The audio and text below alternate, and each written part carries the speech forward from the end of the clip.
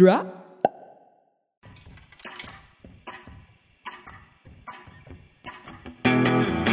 Hey there, everyone. Christian Wynn, the director of Storyfort here. And you're listening to Storyfort Presents Voices of Treefort Music Fest, a weekly podcast that dives into the stories behind Boise's Festival of Discovery.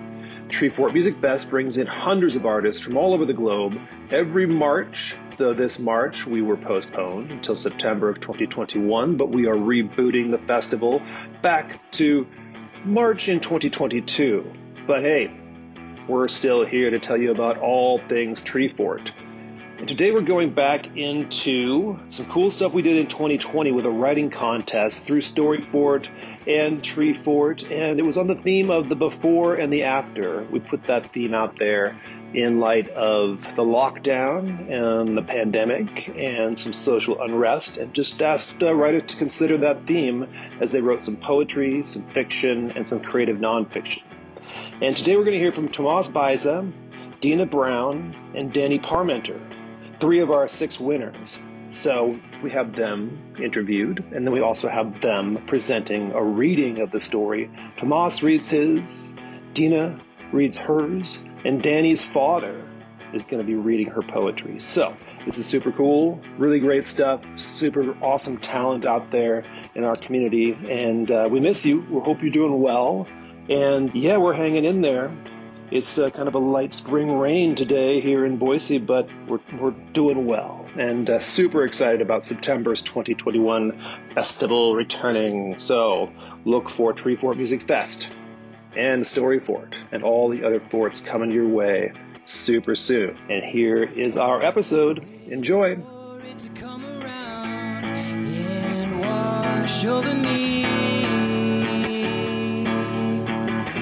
All right, Christian Wynn, Storyfort director, back again here with a wonderful fiction writer who's one of our winners, Tomas Baiza.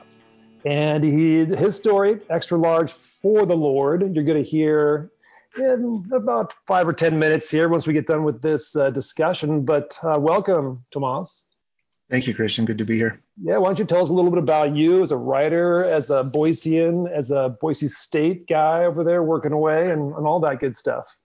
I'm originally from San Jose, California, and I've lived in various parts of the Midwest and Pacific Northwest. So I moved from the Bay Area to Bloomington, Indiana for my first doctoral program, but I got a master's there. And then, where did we go from there? And then went to the Chicago area for a while, and then lived in Ann Arbor, worked at the University of Michigan and did a second doctoral program there, but got a master's from there too. So I had 2 master's degrees, and I was never, ever going to go back to graduate school, ever. And then started work at the University of Oregon. And next thing I knew, I found myself in a doctoral program, and that one stuck. I actually liked it enough to finish it. So I got 2 master's degrees and a doctorate. And then said, I'm done. I'm done with schooling. I'll never do it again. And went back to work at the University of Michigan, came here in 2013. And in 2019, I'm in creative writing classes because I think I want to start writing, and I have no clue what I'm doing, but I definitely want to do it. And I have no idea why. So, I was just drawn to it. So we've been in Boise since 2013. I work here at Boise State. I spend a lot of time when I'm not at work, writing, being a dad, being a husband, obviously, running through the foothills, one of my favorite things to do here in Boise, writing. And then over the pandemic, I broke down, and I had been wanting to get back into bonsai for a while. And I finally just very recently decided to dive back in. So I'm spending time with trees again, which is kind of a nice thing to get back to. That's pretty great. And yeah, well, tell us a little bit about your story, your winning story, Extra Large for the Lord. It's a gritty piece. It's like set in a pizza parlor, and it has a little bit of like almost magical realism. Like there's some stuff going on with the Lord character here that you can tell us about with Jesus or Jesus or whoever he ends up being. So it's got a kind of a cool, dreamy feel to it. I'm just curious, where the story came from or what you want us to know about it. Well, I think most fiction writers would say that they're in every story, right? They make up the story, but so much of it comes from things that they've experienced. But that's, I think, true on steroids for this story. This is probably the most autobiographical story I've ever written, because this incident actually happened to me when I was 15 at one of my first paid jobs. That's awesome. Where did you work? And I grew up in Palo Alto myself, so maybe we were probably down there at the same time. Oh, okay. So I grew up in San Jose, California, and on the corner or near the corner of Story and McKee Capitol and McKee was a big, really ugly shopping center. And right in the middle of it was a Straw Hat Pizza. Not sure if you remember Straw Hat from back in the day. Hat. Oh yeah, that was, like after soccer games and stuff like that. Yeah. I was the guy behind the counter serving up slices for all the soccer kids. So nice. It was one of my, I think it might have been my first paid job or my second, and I was 15 and I had no clue what I was doing, and I worked with a bunch of other kids who were all mostly older than me, so they were either seniors in high school or just graduated and hadn't figured out what they were going to do with their lives. And so I was this impressionable 15-year-old kid. I thought I knew it all, but I kind of quietly worshiped all of these older kids who worked there. And I don't know how that place stayed afloat. It was run by kids. People running the registers were robbing the place blind. The rest of the crew would go into the walk-in closet or walk-in freezer and drink beer the whole night or box wine, So I don't know how the place stayed afloat, but it was a really busy place and super popular. It was just a really cool cast of characters. And I worked with this guy named Joey in the story. Mm-hmm. And one night, almost exactly the way I try to describe it, or at least the way it's solidified in my memory, Joey's struggling over this one ticket that he needs to call. Meanwhile, I've got pizzas that are burning, and we're all screaming at him, call the name.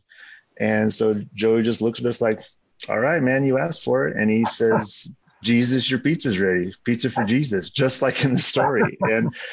And I think the reason that story stuck with me was because, and I knew it was a special moment in the moment. I wasn't a very self-aware 15-year-old, but I knew something super special was happening, was because it was packed. The whole place, it was just bursting at the seams. And this was also back when you could still smoke indoors. Mm-hmm. So the whole place is just hazy and it's packed with people and everybody's, being really loud.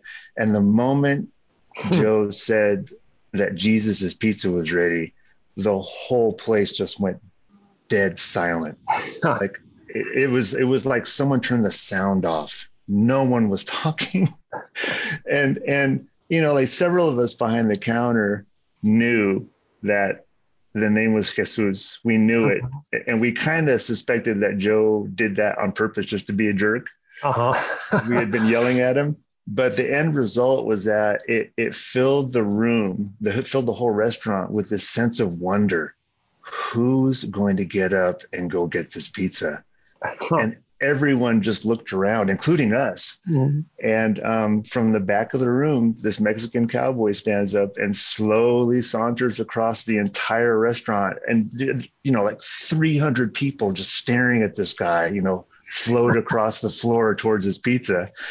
And like I said, it stuck with me because in that moment, anything could have happened. There was like magic in the air, and I will never forget it. And so one day a few months ago, I was at Flying M doing revisions on the novel, mm-hmm.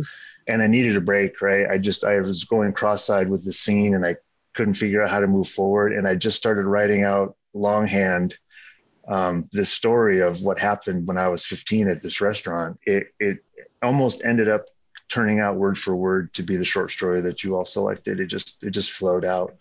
That's awesome. That's a great, it just has a really great feel to it. I mean, it does feel like your first job. I've worked in pizza joints and that kind of place. And it also felt like a youthful narrator who's got a little bit of a chip on his shoulder just for being there. And he's sick of this tragically white guy, Joey. And it just had a really cool feel. And that, as you explained it nicely, just the way it's almost like a scene out of a Coen Brothers film or something like Jesus. Jesus is coming up to the, kind of like you said, floating towards the counter, then examining his pizza and just and fade to black from there. So, yeah, Yeah, you did. the moment when he actually got to the counter to pick up his pizza, we were all so deferential to this guy, except for Joe. Joe was just being a jerk. But all of us wanted so badly for this guy to not be offended because his name had just been mangled in front of everybody. Mhm. And so we were really solicitous. We wanted to make sure everything was fine. I think somebody offered him a free beer. Like Jesus was getting the royal treatment just to pick up his pizza. But at the same time, we all really wanted to get his approval because we didn't want him to be mad at us. And so it was as though the Lord were actually coming to get his pizza. We were all really nervous. Yeah, and the story it feels that way because it's almost like it crosses over, like I mentioned, in at least my reading of it, it crosses over into, well, maybe this is Jesus actually. It's like Yeah, it's this and moment I of like, wanted that for the story. I wanted that for the character. I wanted for him to be this cynical kid who thinks he knows it all and can judge his coworker. But when it comes down to it, he's probably going to be the one who's most changed because he needed an escape from the cynicism, and this man's obvious sense of peace and self-awareness and comfort in himself takes him to a new level of self-awareness. Life isn't burning pizzas or this jerk named Joe or me walking around or the character walking through life thinking that he knows it all. There's a depth that he's never really perceived before, and he sees it in the eyes of this person. well, very cool. We're going to hear you read it to us here in a sec. Before we get to that, tell us about these two books, a short story collection and a novel that are both forthcoming in 2022 or end of 2021. 2022, I think. It would be a little ambitious to hope for 2021. So yeah, I'm very thankful that Running Wild Press has picked up two books. The first one is a collection of short stories, and Extra Large for the Lord will be one of the stories included in that collection. And the collection will be called A Purpose to Our Savagery. That's a name of one of the stories in the collection. So I'm really excited about that. And then also a novel. Interestingly, I think another pizza story, but it's novel length, called Deliver Me, a Pocho's Accidental Guide to College, Love, and Pizza Delivery. Oh, nice. And in the context of this book title, Pocho is a derogatory term for a Mexican American who's lost his heritage. Okay. Well, we definitely look forward to those, and so we can have some of those stories and part of the novel featured at Story Fort in 2022. Ideally, or moving forward, it's good to meet you here, and a fellow writer and someone who's brought us a really cool story. It was a 1,500 word limit, which is obviously kind of difficult to work around, but you did an amazing job and gave us really fun story, but also one that just seemed very real and did definitely remind many of the judges of jobs that they have had. So, yeah, some of the worst jobs I've ever had were the ones that I'm most thankful that I had because I learned so much about life and about myself. You got some good material. So here is the story. So thanks again, Tomas. Extra large for the Lord. We may ignore, but we can nowhere evade the presence of God. The world is crowded with him. He walks everywhere incognito. C.S. Lewis. Joey, tragically white and clueless. Joey, who's in my English and PE classes, but thank God not trigonometry or health. Well, homeboy yanks the half-burnt order ticket from under the sizzling pizza. He squints at it and twists up his face, pale fingers wrapped around the intercom mic. Beyond him, a packed dining room of Friday night customers. Hurry up, dude, I say. Superheated pizzas rotating past my face, each time around smokier than the last. Joey's frown sinks in deeper. This name, he says. Crowding the hulking gas oven are 15 pizzas on dual rotating decks. I have zero doubt that Dante Alighieri's editor made him remove the chapter where he declared the cramped kitchen of a strip mall pizza restaurant as one of the lowest levels of hell. I sigh and slide the wood-handled peel under one particularly abused victim, his face deformed by angry welts of bubbled dough and curling anchovies. Call it out, pendejo! I heft the pizza on the peel and can't decide whether to catapult it at Joey's face or lay it on the cutting table next to the perfect pepperoni he has sliced and placed under the angry orange heat lamps. Joey's frown morphs into resistance. But I can't. The fuck can't you do, I say. Call the name or I swear to God, man. Dripping in the oven's heat, I choke on the smoking essence of incinerated bell peppers and crumbled linguiça so close to combustion that it glows like charcoal. I think about how I could be washing dishes at Bangkok Garden across the street. It's not as hot, and I'd get a bowl of tom kha kai and Thai iced tea on my break. Joey shrugs. If you say so, Louise. From him, it always sounds like Louise. Keep it up, dickweed, I say. He leans to the mic, flicks the button, and side-eyes me, like, see what I'm about to do? Jesus, your pizza's ready. Extra large pepperoni for Jesus. Jesus, come on up and get your pizza. Joey says, Jesus, like one of those flabby-jowled TV preachers, the ones who convulse, white-knuckled over the pulpit, armpits soaked from the faith and eyes wild with grace, amphetamines, and all the tax-deductible donations. The crowded dining room falls silent. Families frozen in wonder at the outside chance they'll get to see the one and only Son of God collect his 3,000-calorie dinner on a busy Friday night. You ignorant ass vodillo, I say. My head spins from the smoke billowing from the oven, but I can't bring myself to get back to work, to avert my stinging eyes, to miss the closest thing to an honest-to-God advent I'll ever witness. Jesus, I mumble, stepping up to the cutting counter with the burnt medium anchovy. What? Joey says. Jesus, bro. That's how you pronounce it. Joey scratches his head. Isn't that just Mexican for Jesus? At the back of the dining room, next to the massive flat screen broadcasting the angels tied up with the devil rays in the ninth, a man stands. 200 eyes lock on to Jesus, Jesus, as he edges past the woman he's come with. I'd bet my entire week's minimum wage salary that her name is Maria. Except this Mary is no virgin, because there's an infant on her breast and a toddler on each side grinding cheap restaurant crayons into waxy crumbs that I'll have to sweep up after closing. Jesus scans the room. 100 expectant faces turn towards him.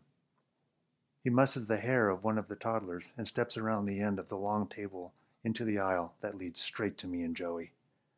He is tall, barrel-chested, with a clean white button-up stretched tight over his round belly and pushed into midnight blue jeans. The sloping brim of his camel-suede cowboy hat obscures his eyes, and his mouth is hidden beneath a big broom bigote that would make my mother blush.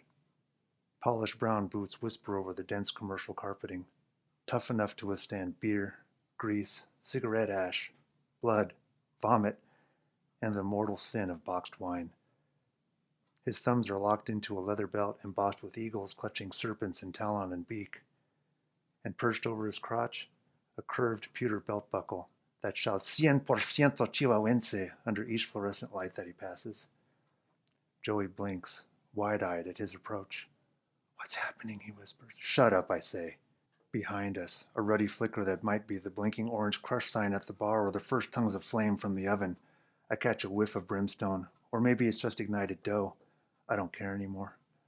But, Joey starts to say, and is cowed into silence when the steel caps of Jesus's boot heels click on the tiles in front of the pickup counter. He flicks the brim of his hat and smiles at the extra-large pepperoni set out before him. His broad white teeth remind me of my own, teeth my welfare insurance orthodontist once called Indian teeth before complaining to his assistant that he should charge my mother more for the extra hardware it would take to wrestle them halfway straight. Esto es para usted, I croak, and nudge the platter towards him. Muchas gracias, jovenazo, he says. Strong, calloused hands lift the aluminum platter. Laborer's hands, the hands of a carpintero. Señor, I stutter. It occurs to me, with the clarity of a ringing bell, that Señor also means Lord. Jesus pauses. The steam rising from the pizza hazes his face like incense smoke. Mande? His smile is peace, his voice love. Dark pools of millennia-old eyes pull me in. ¿En qué puedo servirle, mi hijo? He says. Okay, Christian Wynn back with Dina Brown, who is one of our awesome before and after Story Fort contest winners. Creative writing, creative nonfiction writing, that is, for a piece called When Do You Start Saying I? I'd like to hear a little bit about you. You've told me a bit in your bio and just via our email exchanges over the months, but what are you all about as a writer, as a citizen in our community, and how is the before and after treating you right now? Yeah, thanks for having me, Christian. It's great to chat with you. I would not have historically described myself as a writer, but I've definitely always been a storyteller, whether it be visual or through visual art, and sometimes through words. You know, going through some kind of rough stuff and realizing that there's definitely kind of the healing power of words and getting stories out, and using that as kind of a tool to cope and move forward and reflect on things that have been going on in my life at that point. Yeah, and it's an essay that's set kind of reflecting on 2019, which is, there was a lot going on in your own life. Do you want to give us a little, thumbnail sketch before we get into listening to it? Sure. So over, I'm realizing in a 4-month period, I had my mom pass away after a long battle with cancer. I had a divorce finalized, and I had a global pandemic. That's a lot. Yes. It was a lot. And so realizing that the power of words and storytelling, and wanting to share my story in the hopes that it would help someone else, just because there were certain writers that I was kind of glomming onto as I was kind of grappling with a lot of that, and realizing, oh, well, I could maybe add my voice to kind of that chorus that was happening, and on a much smaller local level. Yeah. Who are a couple of those writers? I was curious because, we all channel, or we try to channel those, inspiring voices in times of creation, and oftentimes when you're trying to figure out what to do with difficult situations in our own writing. But who are some of the folks you kind of channeled and turned to? I love Brene Brown. Her writing is amazing. Pema Chodron, there's a book called When Things Fall Apart that was super useful as things felt like they were falling apart. Yes. There's also, I'm going to butcher her last name. I think it's, hold on. No problem. She's going to the library, folks. There we go.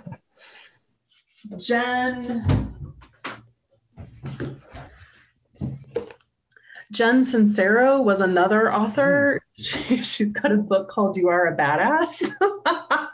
That's pretty good. You're channeling your own inner badass. Yeah.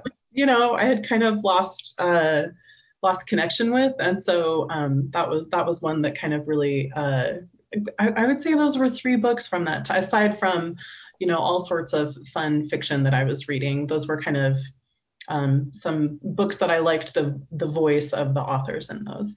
Right. And your essay, most definitely, as you'll hear shortly, it does get into the notion of telling the stories, and just telling the stories of the difficult times, and with a little bit of levity here and there with your own mother's passing. I think that's a really great, tool in creative nonfiction when you're really staring down, sort of the oftentimes double barrel of a writer's difficult times, like in your essay, to have a bit of levity and kind of, I don't know, did you think about that? It's kind of, did you want a little bit of dark humor in there in dealing with your mother's passing? For sure. And humor is something that that my mother and I both shared. And so I also felt including that was kind of a way of speaking to her spirit and what she had kind of passed along to me. I think you can find humor in pretty much any part of our lives. Sometimes it's productive, sometimes it isn't, depending on how it comes out. And so I was wanting to kind of, it's a heavy story, and wanting to remind people that even in the middle of extremely heavy times, there can be moments of lightness, and that's okay. Yeah, absolutely. And that comes across in the essay for sure. And it's interesting too, there's it's not quite as humorous, and I mean, and not maybe get quite as detailed, but the presence of your own marriage splitting up is sort of balanced in an effective way. That was more of like a personal darkness that you kind of gave us, but balanced against sort of a different kind of personal experience your father and you were going through in losing your mother. So I thought that you did a great job. That was one of the things that our judges found really endearing, the way you dealt with these dual losses at the same time. And as I mentioned, that was 2019, and you were kind of entering this contest as about a year ago or so. That we're recording this in March 2021. And I guess since that time, I mean, what has like the before and after kind of been like you, not necessarily completely in light of what you wrote about in your essay, but just like life as it's been for us out there as writers and people and just humans in the world this last year? I mean, how's that maybe theme kind of carried over for your own life as we hopefully emerge, sort of into some nice spring and vaccinations and, getting back out into the world sooner rather than later?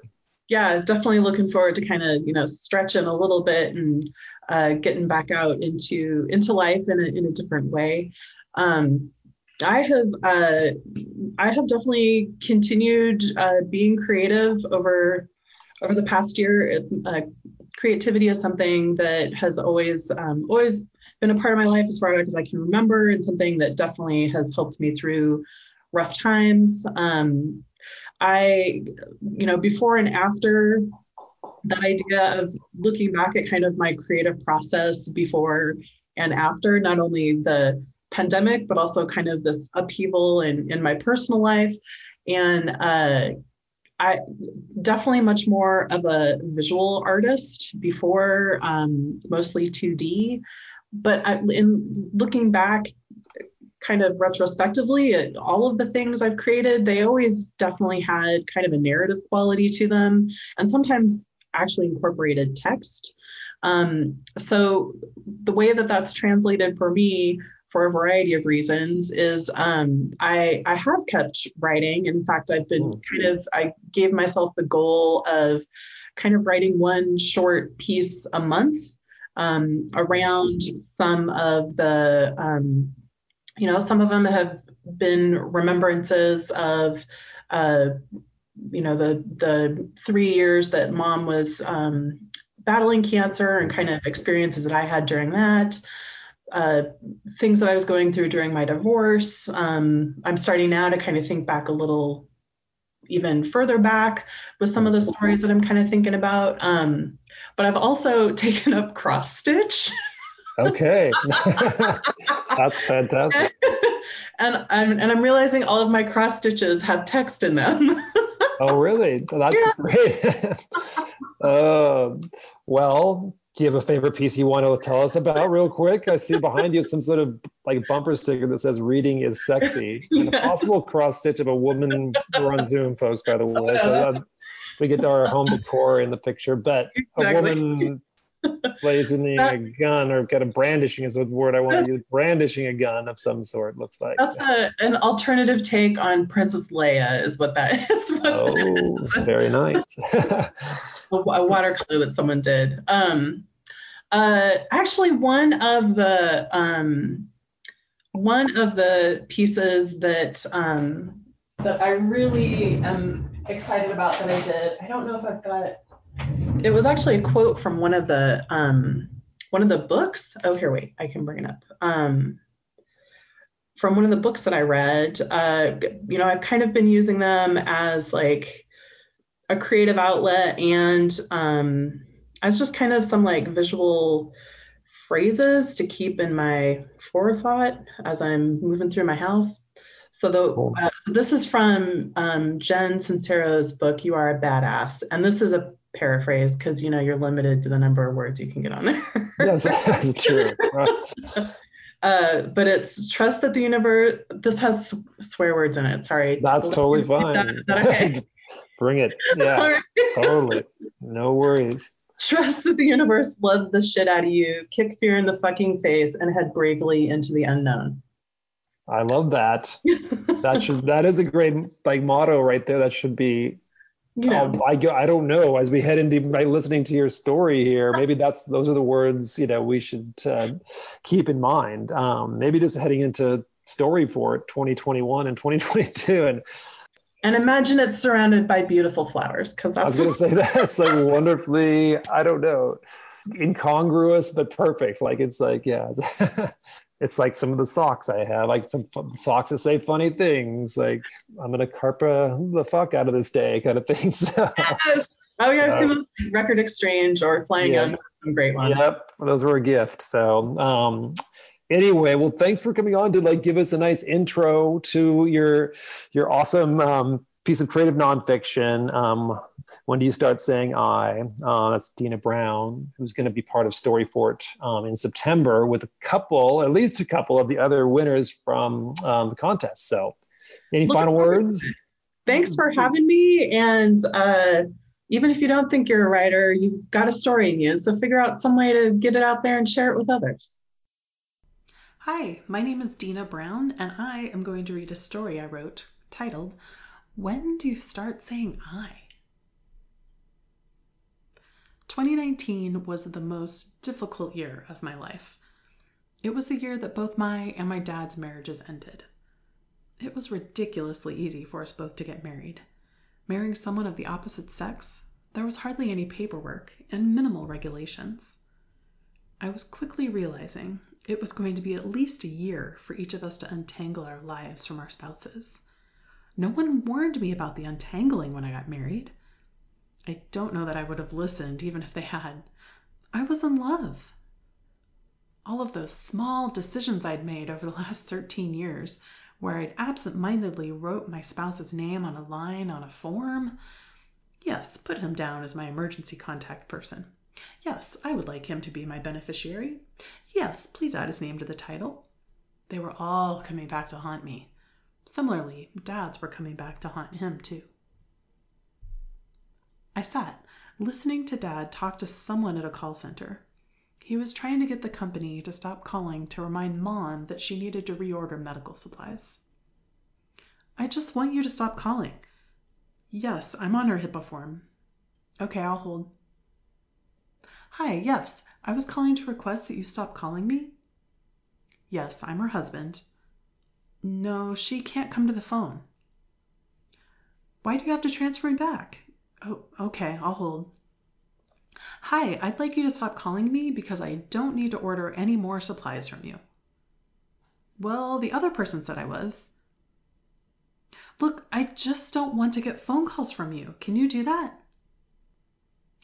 Feelings of frustration and anger started to bubble up inside of me. I couldn't imagine how exhausting it was going to be for Dad to have to make similar calls over and over and over. How much do you tell the person on the other end? They're just doing their job, and there's no real reason to ruin their day by putting something heavy on them. Maybe telling them means you'll get connected directly with someone who can make it happen more quickly? The other thing I didn't anticipate about my marriage ending was how it would impact my language. When do I stop using we? If it's things in the past, then we still did them. But if the person I'm sharing the story with never knew me as a we, then I might not want to have to go into all the details. There's also situations where using we is too painful, and I'd rather just talk about my own life experience. I still did those things after all, so why should I drag the other half of my previous we into it? Dad and I's reasons for shifting from the we to the I phase of our lives as adults were very different. However, I could see this would be a struggle we shared. How do you make sure someone you loved doesn't disappear from your life stories while acknowledging that your life will never be the same without them?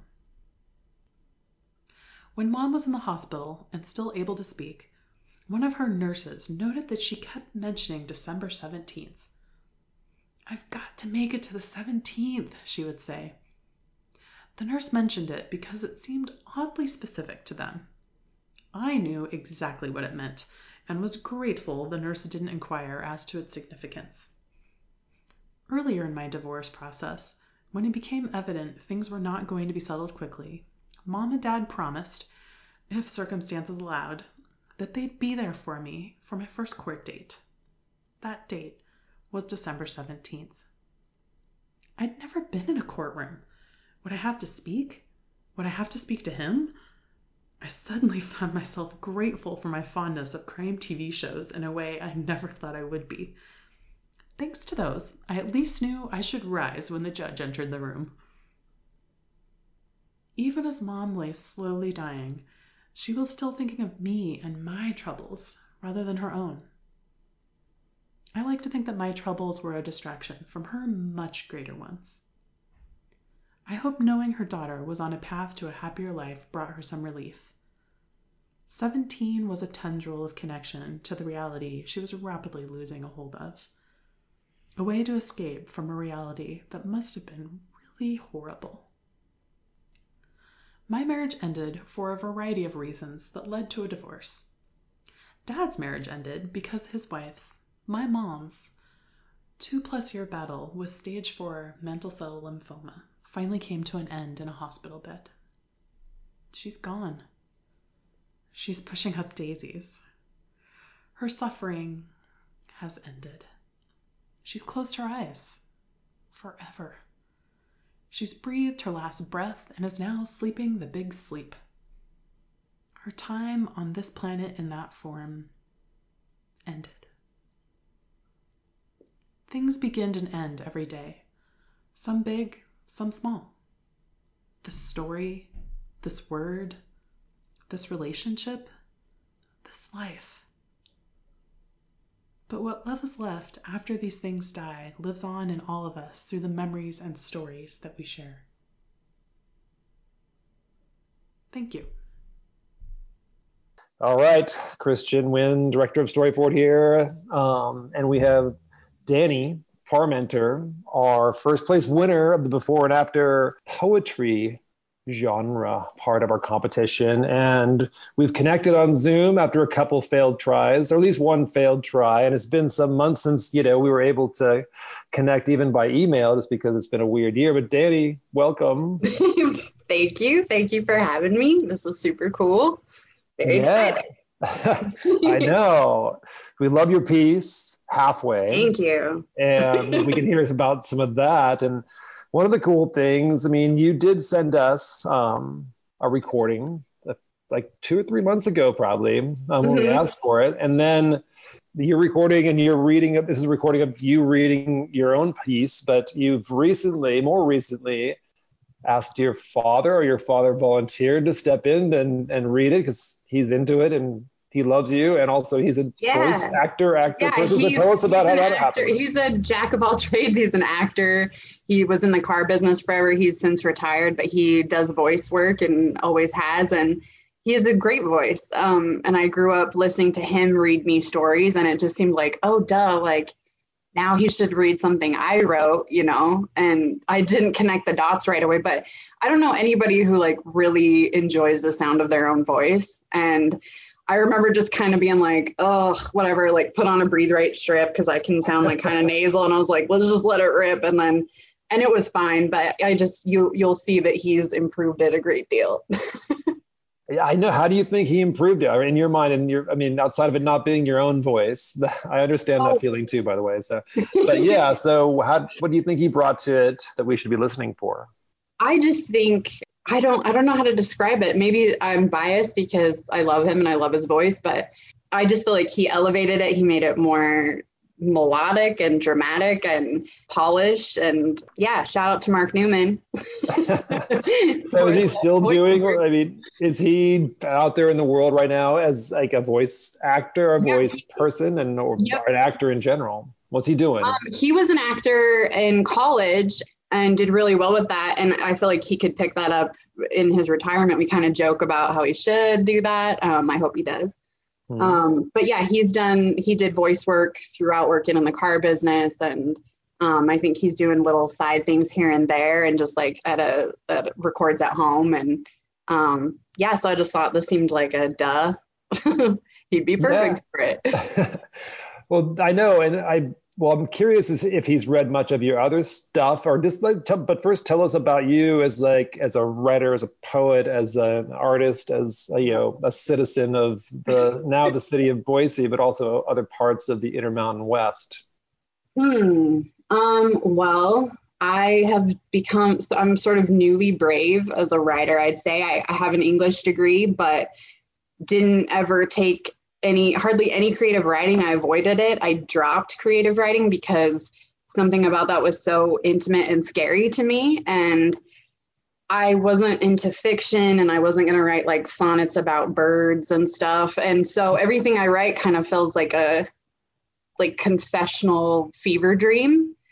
And I think my hesitation is always like, make it not that, or like you get in your head about something you love so much, because I've wanted to be a writer my whole life. I just found a journal recently from 6th grade that's like, I want to be a writer. But you get in your head about stuff like that, and people who have MFAs or, have been published and you haven't, get in your head about, don't use swear words. And it's all their preference. It's like, don't use swear words, don't use ampersands, ellipses, em dash, like, yeah. Get out of here with that. Like, and I felt like I always had that in my head and was trying to make it be something it wasn't. And then sort of on this journey I've been through, I've just sort of been like, I'm just going to let it rip and try some things. And I had a little bit of success and had started to get some things published. And so I was kind of like riding the fumes of that. And and I had halfway that the poem that I submitted was like 90% written when I saw the prompt for it, which was funny. It was just on like a notes app on my phone, Untitled, and I saw the prompt and it was like the before and the after and be brave. And I was like, okay, I'll be brave. Like I already had, this is so weird. It just felt like kind of serendipitous. So I was like, I'm going to submit this. And yeah. You had this drafted, but without the prompt already. And it was just like, oh, that's kind of spooky cool. And like, I'll give this a shot. And I was feeling brave. And then, didn't feel so brave. So a little while later, tried to snatch it back. Which is funny. And I do have to ask you about this because this is not the first time I've ever done that. You did? Well, let's say that let's tell the people what you did. So you confused us because as the Story4 team of judges and just, people on the people who are reading this, we went through Submittable, which is this submissions program, and it shows if it's been submitted and if it's been I guess withdrawn basically is the word they use, and it was submitted and withdrawn and then submitted again, I think. Or maybe when we were like, is it still live out there? So, but it was, or it wasn't, but we liked it a lot. So we like, you should submit again. So yeah, exactly. So the prompt said, be brave. I was feeling brave and I submitted it. And then 2 weeks later, I reread it and was like, oh my God, this is just like long-winded and like too sentimental and flawed, and like you should snatch this back. And why it was twice was because I was having glitches with my computer, so I withdrew it twice, probably unnecessarily. Probably worked the first time, but I was like, let's get it out of here. And it's not the first time I've done that. There are other publishing entities in the world who have seen like a phantom submission from me, but I thought it deleted you like from the record. Like I thought we have a godlike influence over your being as a writer. We reached in and then we found your contact and we're like, is this still alive? And it should be. But yeah, me, I'm the weirdo, and I'm really happy that you encouraged me to like let it live and let it breathe. And it's just cool. It feels good. It feels like I'm like getting more courageous and getting more brave as I go. And I think there's something that happens like when you finalize something that gives you so much insight when you stand away and you look at it and you're like, oh, I know exactly what I wouldn't do again. And you wish you could change it. And so I have this impulse to be like, never mind. But I also think you don't always get that. And I think creative people are always like adding on and changing and like, so yeah, that's the story of the aftermath. Yeah. And it's, Well, I myself included, really enjoyed so much. I mean, well, the entirety of the piece, and it's just very, it is nostalgic. Is like the before and the after is, prone to be. I would say it reaches in outside the realms of our more current before and after. Is for us, we wanted this prompt to be not only about sort of COVID times or even, sort of like, I think it was really, we put the prompt out there before a lot of the racial justice issues and sort of all sorts of things on the streets of our country and the world, sort of erupted closer to later spring and summer. But it was just the feeling, of course, of this is now, there's going to be an after, and there was a before, but we're in between all that now. And I guess, how did that affect you in the writing of your piece? Well outside, as you said, it was written before, well outside the confines of COVID and even sort of what happened within the summer of 2020 and all that. Well, I think the energy of 2020 was so bizarre and exhausting. And I think we were all just sort of like, what the hell is happening to our country, to ourselves? It just was a weird time to be reflective. And so I was already kind of thinking about these things and just sort of like the journey, even just since I've been in Boise, but the last decade, and just sort of kind of like taking stock and seeing how different I look after letting my hair grow out, not having dye on it for the first time. Like that was when it was just sort of like realizing changes that were happening like on a personal level and a country level and worldwide. Like it just seemed like we've been in this weird, and plus we're like lockdown. And so you have no social real interaction. And I've kind of been antisocial the last few years anyways. I like a self-imposed lockdown. Well, I wouldn't recreate these circumstances, but yeah, so I just think I was just in a reflective moment and taking stock of things anyway. And then I was like, that's weird, with the prompt, seeing the prompt one day and just pulled the trigger. Yeah, very nicely done in the trigger pulling. But I mean, just for those, we'll get to hear it in a second from your dad's voice. But the first stanza starts out, for the first time in years, my hair is free of dye, a lightish, who gives a fuck shade, dreadfully thin. So, who gives a fuck as one word too, which I enjoyed a lot. And also just the structure of the piece. And, I think what you do really well, and we all thought this, in reading it, and just like bringing up so many wonderful specifics. You'll hear in a sec here. Then we'll put this out in the world in print form again. I think we did a few months back, but we'll do it again moving forward as we get closer to Story Fort and Tree Fort 2021 in September.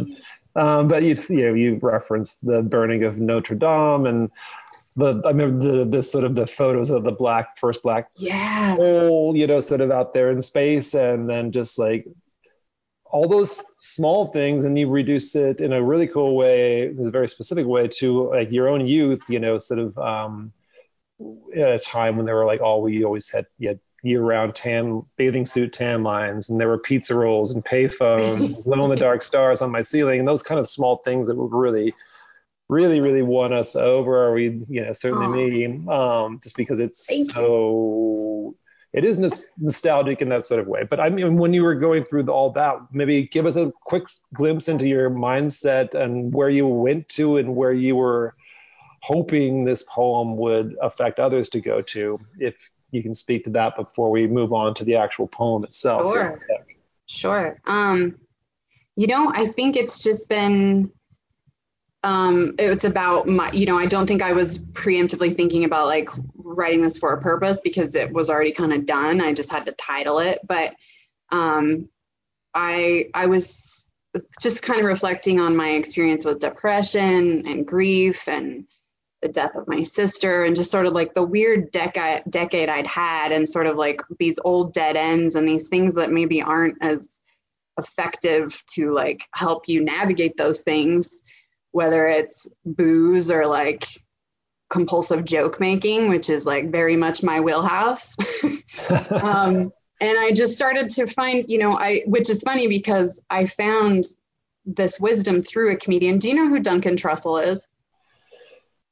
Tell us who he is. Okay, They are. I mean, I would love to. He's this incredible comedian. He has a podcast called the Duncan Trussell Family Hour.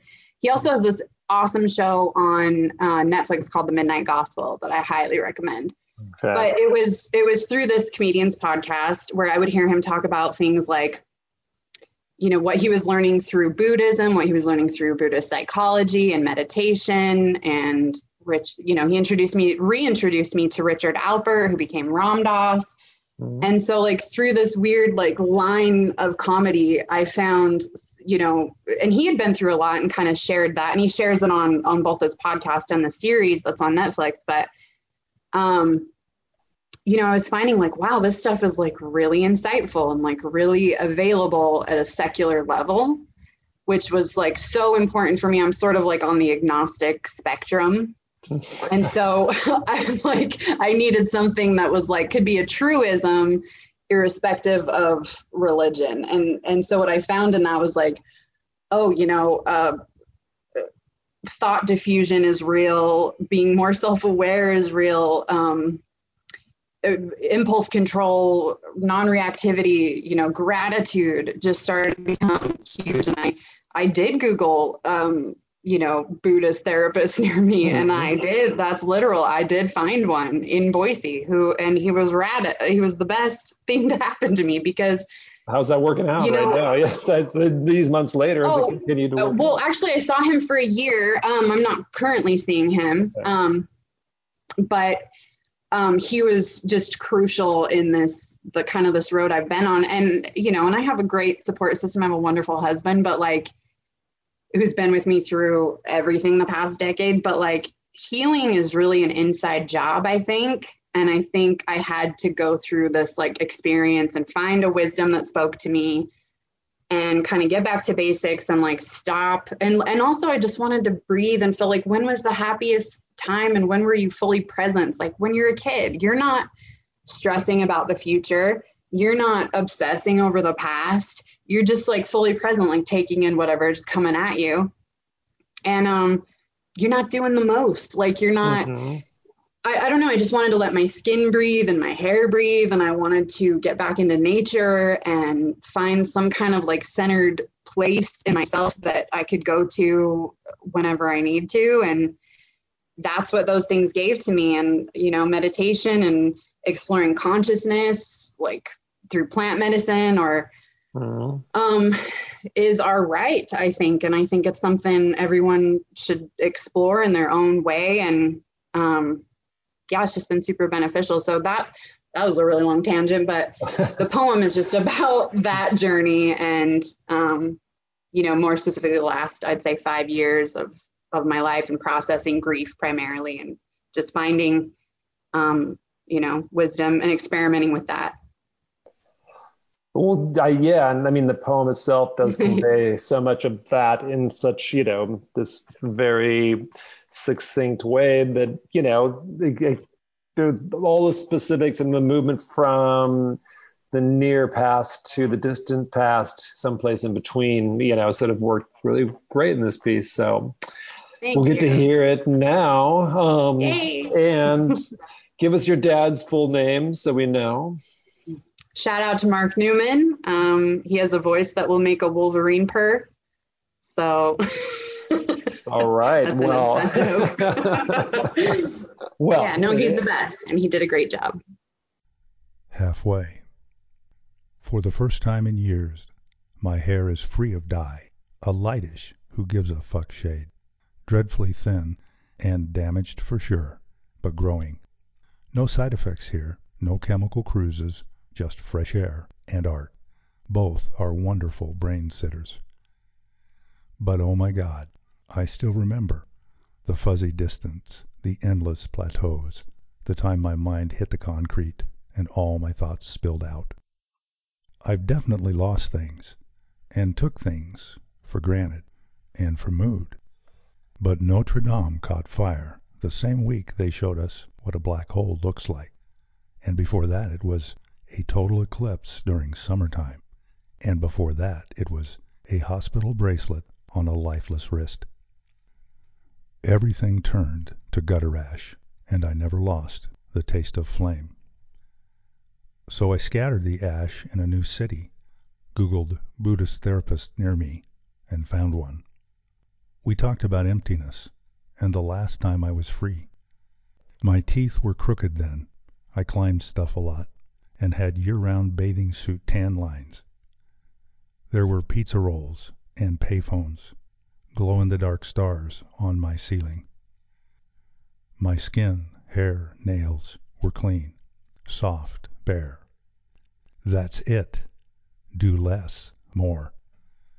Find a picture of your 10-year-old self and carry her around with you until you remember and in case you forget. There she is, tan shoulders, crooked smile, squinting in the sunlight on a beach somewhere.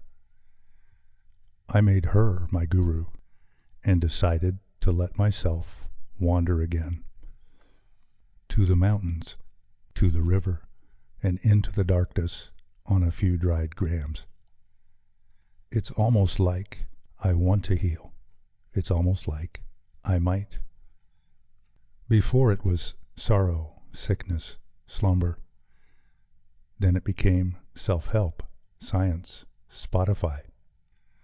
Now it is sunset, silence, satsang, and oh my Gaia.